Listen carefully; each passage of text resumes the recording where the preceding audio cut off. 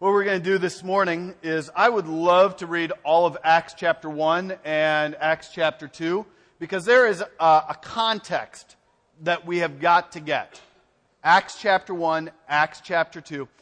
If we don't get the context, if we don't get what's going on in this section, it's just going to be, oh, Holy Spirit came. But there is a lot of anticipation that is going on here. So Acts chapter 1 and Acts chapter 2. Follow along with me. In the first book, O Theophilus, which he's referring to the book of the Gospel of Luke, okay? So in the first book, O Theophilus, I have dealt with all that Jesus began to do and teach until the day he was taken up after he had given commands through the Holy Spirit to the apostles whom he had chosen. To them he presented himself alive after his sufferings by many proofs, appearing to them during 40 days and speaking about the kingdom of God. And while staying with them, he ordered them not to depart Jerusalem, but to wait for the promise of the Father, which he said, "You heard from me, for John baptized you with water, but you will be baptized with the Holy Spirit not many days from now." So when they had come together, they asked him, "Lord, when or will you at this time restore the kingdom to Israel?" And he said to them, "It is not for you to know the times or seasons that the Father has fixed by his authority. But you will receive power when the Holy Spirit has come upon you, and you will be my witnesses in Jerusalem and in all Judea and Samaria and to the ends of the earth." And when he had said these things, as they were looking on, he was lifted up, and a cloud took him out of their sight. And while they were gazing into heaven, as he went, behold, two men stood by them in white robes. And he said, "Men of Galilee, why do you stand looking into heaven? This Jesus, who was taken up from you into heaven, will come in the same way as you saw him go into heaven."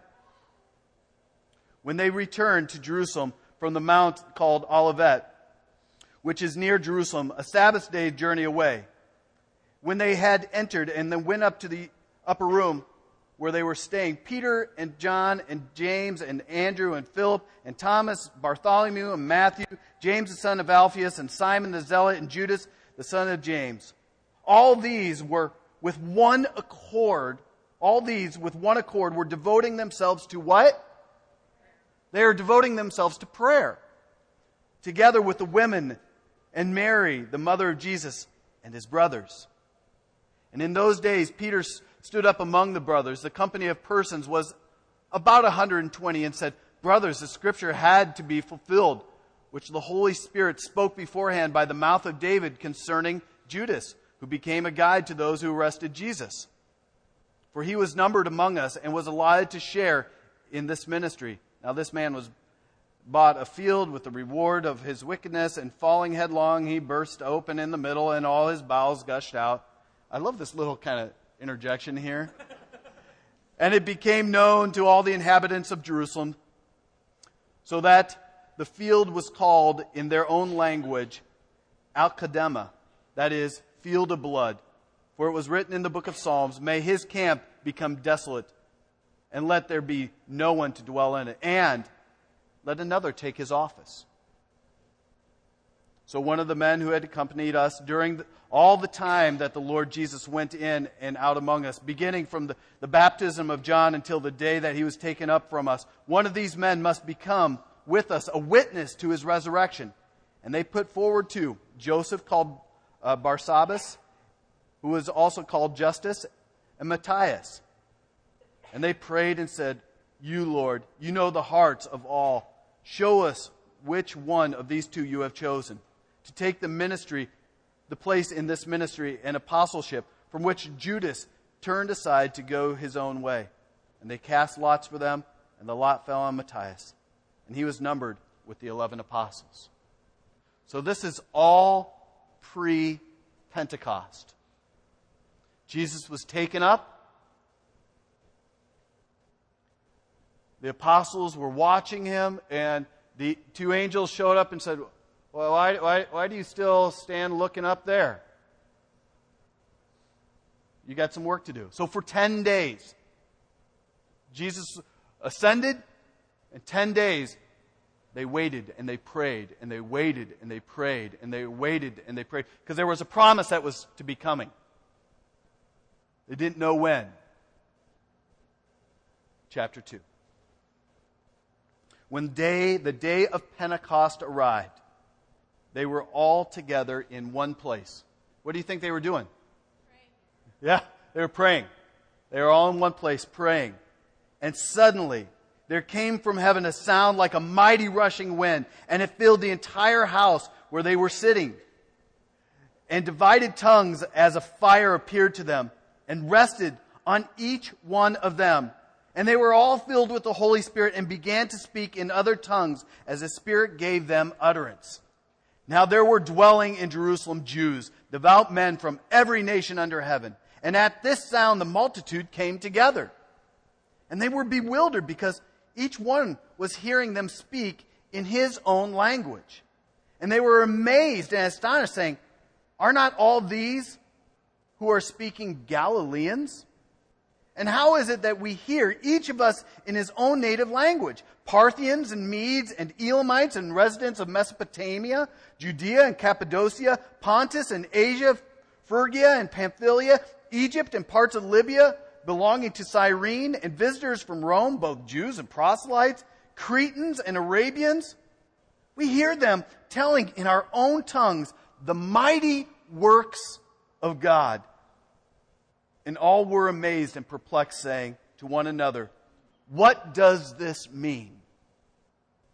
But others, mocking, said, "They are filled with new wine." But Peter, standing with the 11, lifted up his voice and addressed, "Men of Judea, and all who dwell in Jerusalem, let this be known to you, and give ear to my words. For these men are not drunk as you suppose, since it is only the 3rd hour of the day. It's like 9. But this is what was uttered through the prophet Joel. And in the last days it shall be, the Lord declares, that I will pour out my Spirit on all flesh. Your sons and your daughters shall prophesy. Your young men shall see visions, and your old men shall dream dreams. Even on my male servants and female servants, in those days I will pour out my Spirit, and they shall prophesy. I will show wonders in the heavens above and signs on the earth below, blood and fire and vapor of smoke. The sun shall be turned to darkness, the moon to blood, before the great day of the Lord comes, the great and magnificent day. And it shall come to pass that everyone who calls upon the name of the Lord shall be saved." Men of Israel, hear these words. Jesus of Nazareth, the man attested to you by God with mighty works and wonders and signs that God did through him in your midst, as you yourselves know. This Jesus, delivered up according to the definite plan and foreknowledge of God, you crucified and killed by the hands of lawless men. God raised him up, loosening the pangs of death, because it was not possible for him to be held by it. For David said concerning him, "I saw the Lord always before me, for he is at my right hand, that I may not be shaken. Therefore my heart was glad, and my tongue rejoiced. My flesh will also dwell in hope. For you will not abandon my soul to Hades, or let your Holy One see corruption.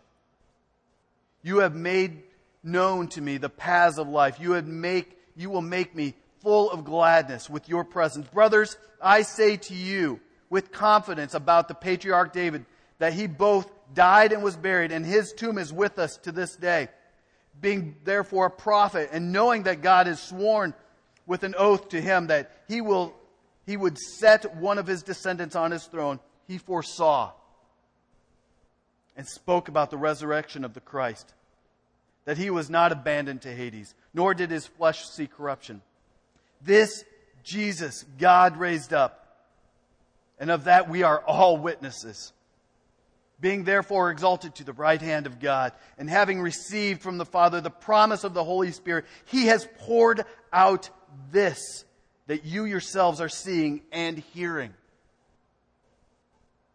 For David did not ascend into the heavens, but he himself said, the Lord said to my Lord, sit at my right hand until I make your enemies your footstool. Let all the house of Israel therefore know for certain that God has made him both Lord and Christ, this Jesus whom you crucified. Now when they heard this, they were cut to the heart and said to Peter and the rest of the apostles, brothers, what should we do? And Peter said to them, repent. Repent and be baptized, every one of you, in the name of Jesus Christ, for the forgiveness of your sins, and you will receive the gift of the Holy Spirit. For the promise is for you and for your children and all who are far off, everyone whom the Lord our God calls to himself. And with many other words he bore witness and continued to exhort them, saying, save yourself from this crooked generation. So those who received his word were baptized. And there were added that day about 3,000 souls. This is the word of the Lord. So that's Pentecost. When I think of one of my holidays that I love with my kids is the 4th of July. If you ever go to a 4th of July with children, one of the things that they do, all of a sudden, first it's okay, Dad, is it dark enough now? What about now? What about now? When are they going to start? When are they going to start? When are they going to start? And you just go, let the sun set. And they're constantly wondering. And suddenly it is dark enough. The band kind of stops, because we do it in New Lenox. We all kind of sit out there in our spots. And all of a sudden you see the first flare kind of go up like this. And all of a sudden, and all of a sudden their eyes just go, and then everybody else starts doing the, ooh. And you see everybody's eyes all looking to the same place, just waiting for that next, oh, I love that one. The squigglies or the, there's this anticipation. And then when it's there, you see all faces just alive and alert and watching everything. In the same way, the apostles, they had their eyes fixed on Christ, but he disappeared. But he disappeared with a promise, saying, listen, this is a promise from the Father, and I'm reminding you of this. Wait in Jerusalem, because there is going to be a gift better than any 4th of July. It is the promise of the Holy Spirit. And he is going to come in power. And when he comes in power, you are going to be my witnesses to the ends of the earth. And so for 10 days, they took him absolutely at his word. For 10 days, they waited, and they waited, and they met together in a room. They're not sure where. It could have been in a house. Some people believe that in one of the temple courts that there were spare rooms that could be rented out for service, for worship and prayer. They're not sure where it took place. Some believe it was in the temple court area because suddenly there was a noise that took place and everybody gathered. But whatever, they were waiting for 10 days, praying, Lord, would you come again? Send this promise. Send the Holy Spirit. For 10 days, can you imagine for 10 days? We can't even gather for an hour for prayer. But they were so fixed on Christ. They knew that he was the answer. He was it. He was the promised Messiah, and he was good. They saw him resurrected from the dead, and there was nothing that could hold him back from the resurrection. He was alive and well, and for 40 days he walked around with them. And he promised the Holy Spirit. And so for 10 days straight, they prayed. Lord, send your Spirit. Lord, send your Spirit. When, O Lord, are you going to send your Spirit? But God's timing is always providential. It's not lucky, it's providential. In His planning, this time of the year in the Hebrew calendar was what was known as Pentecost, the Feast of Weeks. About 50 days after the Passover, they would celebrate the Feast of Weeks, the Feast of the First Fruits, where they would bring together as a whole community, they would all come together and they would celebrate the first fruits of their harvest. The first fruit of their harvest. So whatever was growing in their field, whatever animals were giving birth in that springtime, they brought to the temple as a gift to God. These are the first fruits, God, that you have given us. Oh, thanks be to God. And so all the people were gathered, and you could see the picture where they were all coming from. They were Parthian and Medes and Elamites, residents of Mesopotamia, Judea, Cappadocia, Pontus, Asia. Basically what he's doing is he is saying, listen, it is all the known world. North, south, east, west. Everywhere around, they were all coming together to celebrate the Feast of Weeks, or the Feast of the First Fruits. And on that day, on the day of Pentecost, the day of the first fruits, the Holy Spirit was poured out. And did you see what the fruit was? If you look too quickly, you'll miss verse 41. So those who received His word were baptized, and there were added that day a first fruit of how many? 3,000! The Holy Spirit came in such a way saying, listen, this is the first fruit. This is the first fruit. New life.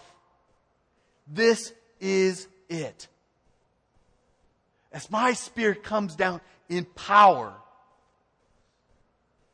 you will see new life.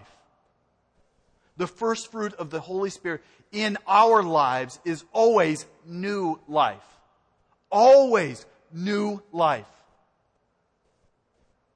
God regenerating again in us today. New life. Bringing again to us new life. As we go back to our communities, always a first fruit has got to be what? New life.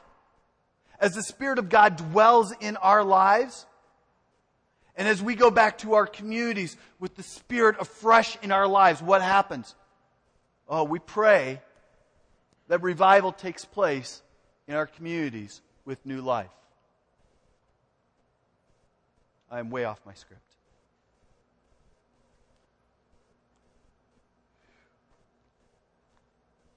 We've got to notice what took place. One, they were gathered all together. This community of 120 people were all together in one place, united in prayer, united in seeking God. I am sure there was not a group of them up there going, okay, so let's start planning things. They were waiting and anticipating something great.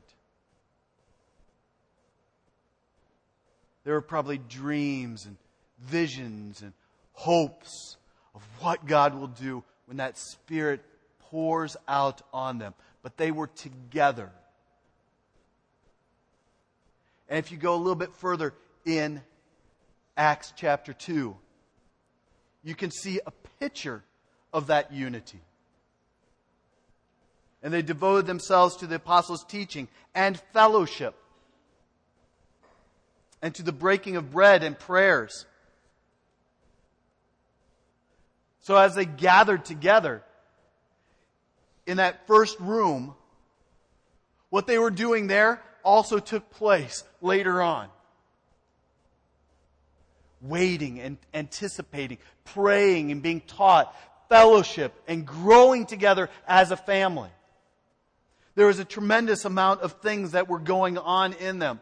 But there was also, the Apostle Paul gives a wonderful picture in Ephesians chapter 5 of what it means to be filled with the Spirit. So quick, turn to Ephesians chapter 5.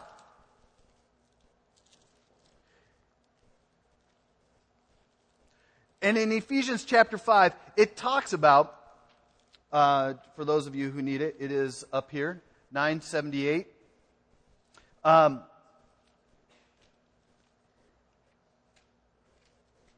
In Ephesians chapter 5, it talks about what it looks like for us to be filled with the Spirit.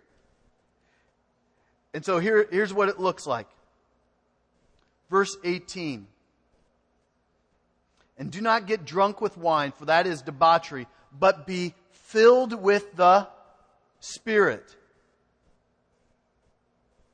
addressing one another in psalms and hymns and spiritual songs, singing and making melody to the Lord with all your heart, giving thanks always and for everything to God the Father in the name of our Lord Jesus Christ, submitting to one another out of reverence.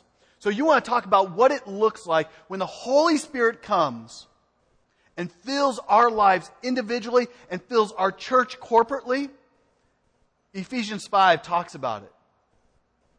When you want to be filled with the Spirit, what is the fruit of it? One, there is a definite way of communicating. First, it says that we are to speak to one another in a certain way. Address one another in psalms and hymns and spiritual songs. How do we communicate to each other? Does that mean that every time I talk to Heath, that I have I'm going to just rattle off what I've memorized from this piece of Scripture? Or are the words of Christ so embedded in my life, in my heart, and in my mind that I know how to speak and encourage him with the words of Christ, which are the best words out there? Or when there are problems in marriage, I know how to address you with songs and hymns and spiritual songs, all these kind of words that God has given us through His Scripture. We encourage each other with these words, the words of Christ. We communicate differently than how the world communicates. We are a community of people who do not gossip. We do not gossip. We do not talk negatively about a brother or sister in Christ. Just this past week, Nathan and I spent time in our elder meeting at 5:45 in the morning on Thursday morning in the rainstorm. We were in the basement of our house and we were going through bylaws. If you want to get bored, read through a church's bylaws. But for us, we have a section that we are incorporating in our bylaws about church discipline. Because discipline is critical in a family. You don't discipline your children, all hell breaks loose. Manitoqua staff, you will see those children that are not disciplined at home. But one of the things that we addressed is that there can be no divisiveness that takes place in the family. No gossip can take place. And if there is, we quickly have got to discipline one another. We got to follow Matthew 18 and just say, hey, as a brother in Christ, I am deeply concerned about how you are speaking about another person who has been created in God's image.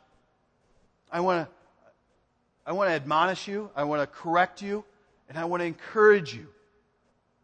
I want to encourage you to treat them correctly.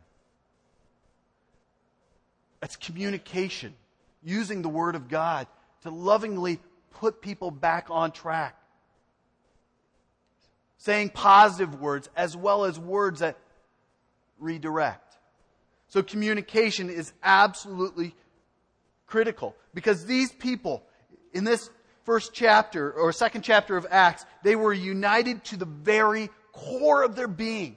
The absolute core of their being, they were united. They were focused on Jesus Christ. And they shared the exact same secret. And they discovered the joy and depth of communication because the Spirit of God was dwelling in them.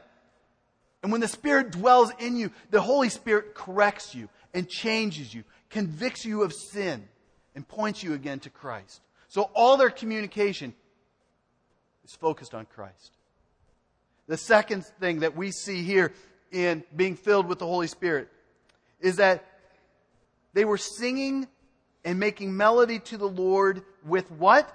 All your heart. I love going to big concert worship venues. Even if you go to, let's say, country music. How many country music fans do we have? Be honest. Let's pray for you right now. Exactly. So, but you go to one of these concerts, whatever it is, everybody in these venues are worshiping something or someone. All of life is worship. It's a matter of what you're worshiping. But you get a song that everybody knows, and it just resonates. What happens to the whole crowd? Do they just go, oh, that was really nice? No, they stand up, they sing, they dance, they move, they sing along, and after a while, whoever's up there on the stage blasting out is hardly even heard anymore because the crowd is leading. Is that not true? How often do we have that in the church? Singing with all of our hearts. Really. I'm sure that if you would ever take the position of a person leading up here, you would just go, are you serious? Is there anything going on up here or right here? I mean, your face does not look like it's filled with joy. Most of you are kind of singing, Hosanna, with no lip movement. I don't know how you do it. But somehow it happens. Most of us guys especially, pick on us. It's like, I am not moving my hands. I'm not singing at all. You've never heard my voice and you don't want to hear it. So my lips are barely. But here he says, if you are filled with the Holy Spirit, you are going to be singing and making melody. Some of us should just be singing, not trying to make melody or harmony, but with all of our hearts. And it's not because somebody is getting the whip out and go, whoosh, sing. But it's because your heart is so in love with Christ and the Spirit is dwelling in you in such a way that you are compelled to sing songs and hymns and whatever it is with all of your heart. All of your heart. I grew up in the tradition where we were the frozen chosen. And you know what I'm talking about because maybe you've been to one of those churches or you're still the frozen chosen. We don't move. The only movement that we have is turning the page from one hymn to the next. But there's something about the people of God who are filled with the Spirit that when they worship Jesus, there is something electric. Electric. Electric. And on top of that, you see this idea of joy, deep joy. You got in Acts chapter 2, what were they doing? When they were filled with the Spirit, there was a great noise that was going on. And everybody kind of started going to that spot going, okay, what's going on up there? Because something's going on. Because there was like a mighty rushing wave of something was going on. Everybody came, and what did they hear? They heard voices, but what were these voices all doing? They were telling about the the mighty works of God.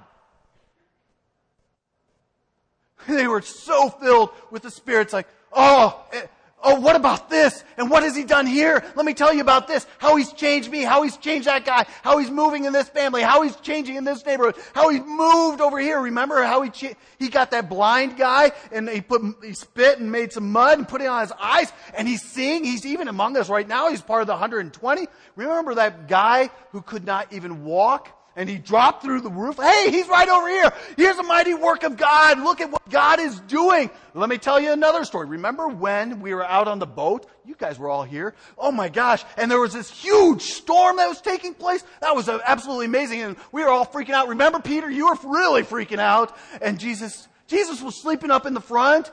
And we all went up there and said, Master, we're going to all die. What are you doing? And remember what he said? Yeah, he said, peace be still. Mighty work of God.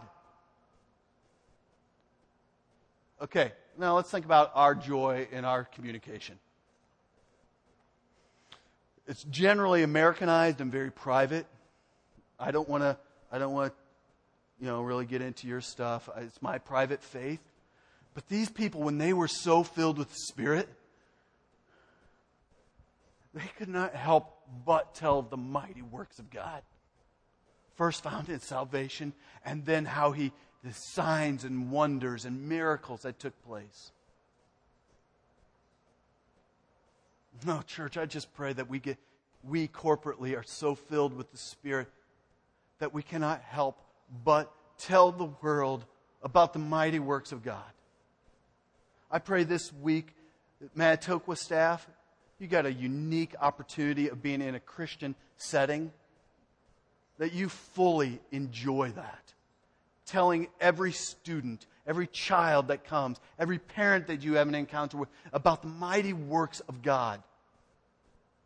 The rest of us who might work in a more secular, kind of sterile, Christian sterilized environment, I pray that the Spirit gives you opportunities and that you move faithfully to tell with great joy about the mighty work of God. And that maybe first that your eyes are actually open to it. Where you see, oh my, did you see what just happened in this conference? Let me tell you about this. Do you see how God moved in this marriage? Let me tell you about this. You see how God provided in this situation, my workplace, financially, or in my mental health, or in my physical health, or in my whatever? Man, I have got to tell about the mighty works of God. Additionally, he goes on to say that in Ephesians 5 that another amazing thing that happens when the Spirit fills our life is that there is a tremendous amount of thanksgiving. They were giving thanks always and for everything. Giving thanks always and for everything to God the Father in the name of our Lord Jesus Christ. These were thankful people. We have to have a holiday to be thankful. And then it becomes a gluttony. If we could just spread that out to all the other days of being thankful, could you imagine the difference that would make? They were constantly thankful for what God was doing in and among them. And it takes an awakening. And I love that first song that we sang. Awake my heart. Awake my heart. Awake my mind, my ears, my eyes. Awaken my senses, Lord, to what you're doing. Oh, and as my eyes and my mind and my heart are opened up, I give thanks to the one who has given me these things. Even in trials, you see the Apostle Paul giving thanks for all things. Thanksgiving is a huge part. That's why sometimes I'm scared of our prayers of the people time. Do you know why? Because it's rarely riddled with thanksgiving. It's more, oh, Aunt Millie has a broken hip again. We need to pray for them, or we need to pray for them. We need to pray. What about thanksgiving? I just need to thank God for this. And you need to hear about this. Another thing that is just absolutely beautiful in Ephesians 5 is found in verse 21. They were submitting to one another out of reverence for Christ. That submitting word is a word that we'd really like to kind of take out of the Bible, because submission, not so keen on that. It's really kind of a four-letter Christian word that we rarely, in fact, in most weddings, people would prefer to take that whole submission out. I'm not sure how you do that as a Christian, because it's in Scripture. But something happens to a Christian when they are filled with the Spirit. One, we are united to one another.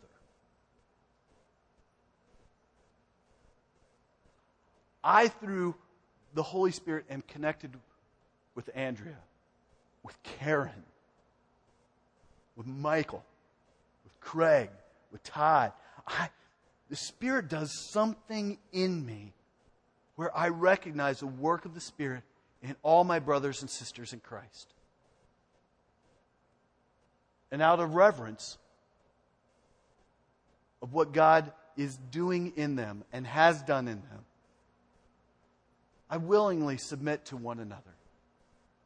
It is a community of love and trust, knowing that the Spirit of God speaks in and through these people, just as He speaks in and through me. That we are able to submit to one another out of love. Because I am sure that as soon as the Holy Spirit filled them, all of a sudden, everything started to make sense. They remember back to that meal that they shared, that Last Supper that they shared. And they were all gathered around the table, kind of arms crossed, going, I am not washing His feet. I saw where Peter walked and what he stepped in. That is so below me. I refuse to wash his feet. Besides, we just had an argument on the road about who's going to sit on the right or the left-hand side of the Lord when He comes in glory. I will not do that. That is for a servant. And all of a sudden they go, oh.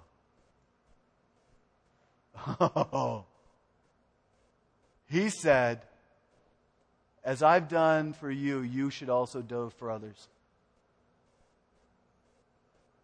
So, I am, out of love and reverence, to submit to you and serve you. As the Lord has done for me, so I do for you. A mark of the church is that we yield to one another. That we submit to one another. And that's just not talking about pastor and elders and deacons to the church. That's talking across the board. That we submit to one another. As we submit to Christ. But if we stop there, we miss it. Because the Holy Spirit came, He filled the people. They started to do what? Did they immediately go out and just start doing ministry and social justice issues and start fixing houses and building churches and stuff like that? What's the first thing that they did? They started, as the Spirit filled them, what happened? They started speaking.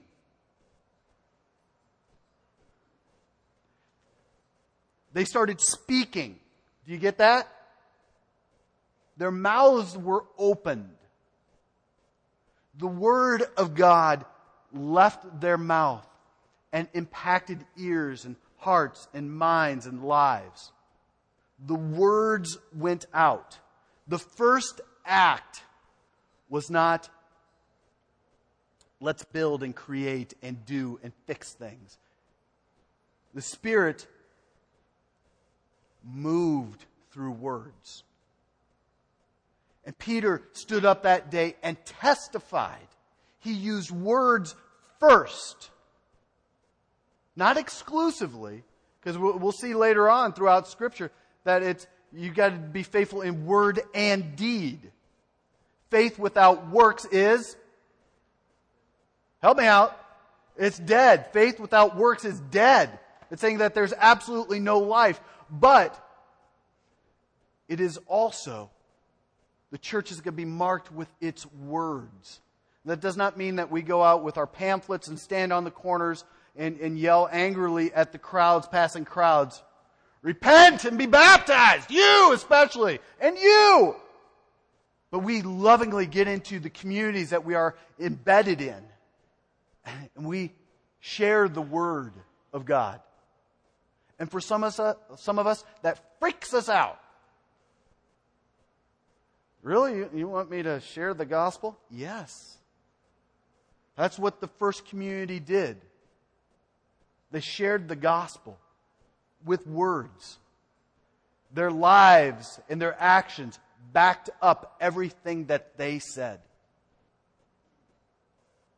It is absolutely critical that we be a people that use our words. Because the word went out powerfully into the community. The Spirit, Holy Spirit, always brings new life. Always brings new life to those who believe in Jesus Christ. And with that life comes a continuing power to those who are continually filled. As the Spirit impacts our lives, it means that there is fire in our life. A fire individually and corporately that is burning away. The Scripture calls it the chaff, the outside shell, the junk. It burns away that external stuff. It burns that away. And it moves out to others. As the Holy Spirit moves in us, it means that the truth of God goes forth from us in a way that we would have never dreamed of. The church should be the most creative entity in the world. Most creative entity in the world. Why? Because we are filled with the most creative God of the universe. God has given us all the gifts necessary to reach the world for His cause. Think about that. That from us, the truth of God needs to go out in the most creative and most ingenious ways.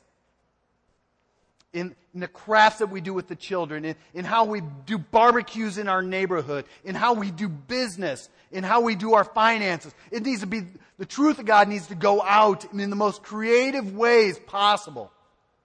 The truth of God. And this means in how we communicate, in how we have joy, in how we have thanksgiving, in how we submit to one another. But first and foremost, it requires a certain emptiness. A certain emptiness.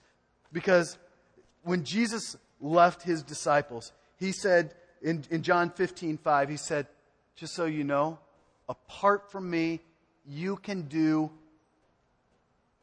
nothing. Apart from me, you can do nothing. You are hopeless. You are objects of God's wrath. There is no peace in your life.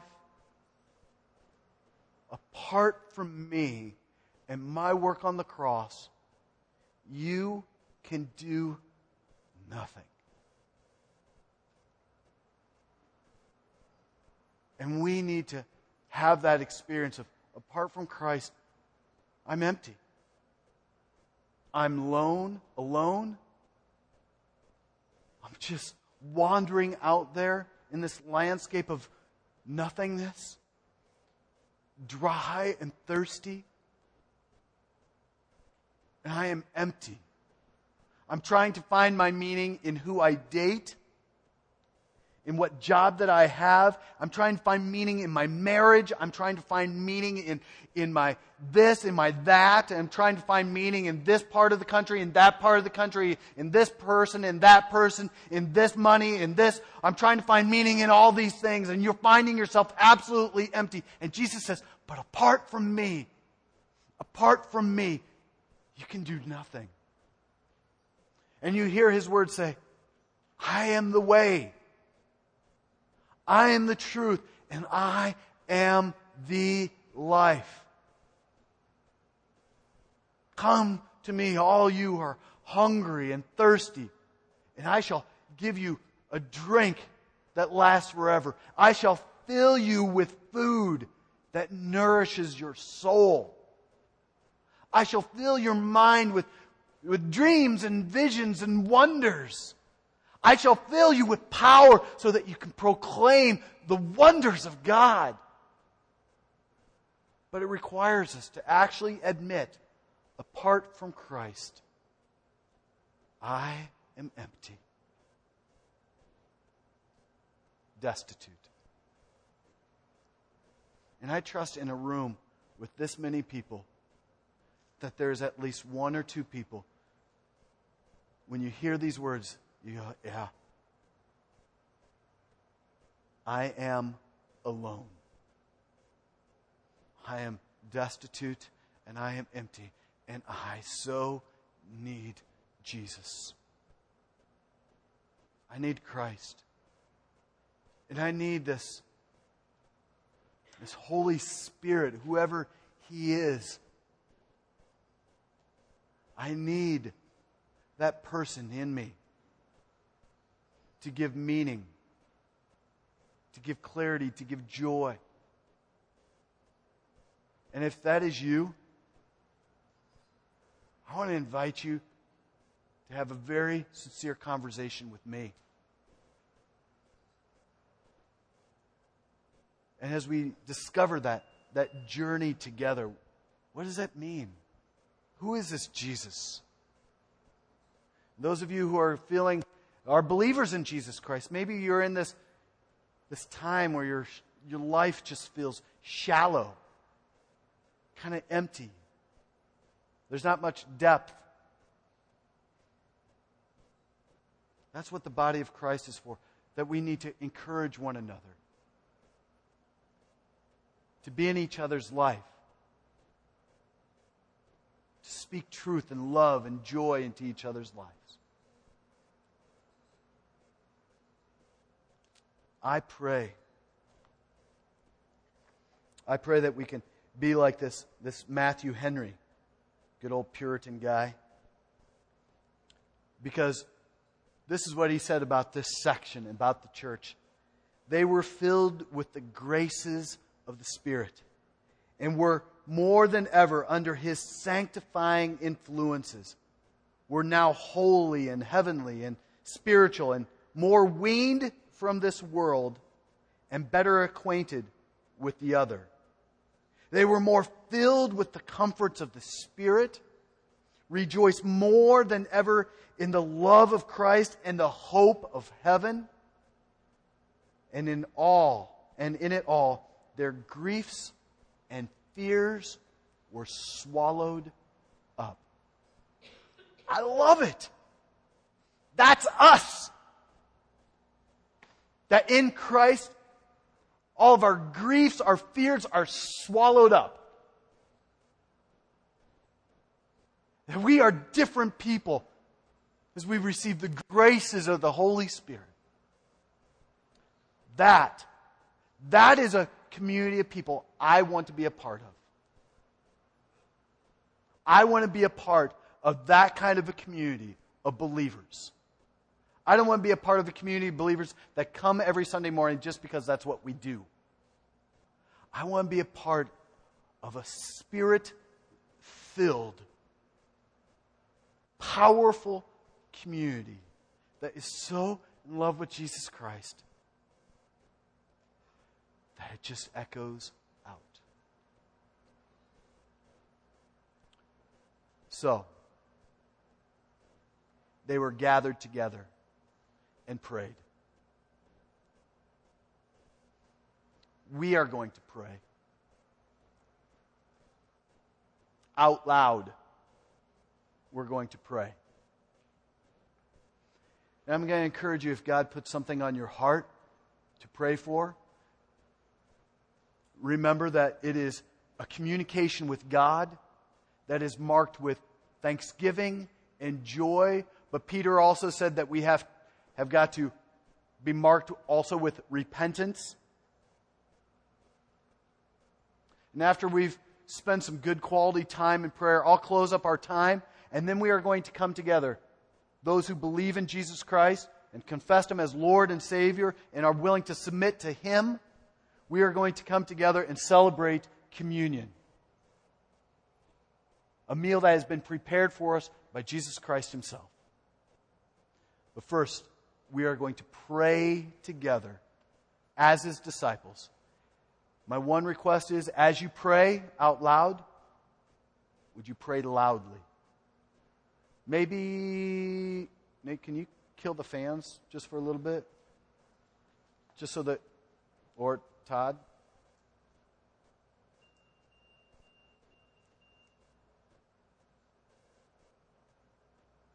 So we can actually hear each other? Oh, why didn't we do that earlier? Let's pray. And it's open to anybody to pray. Let's pray.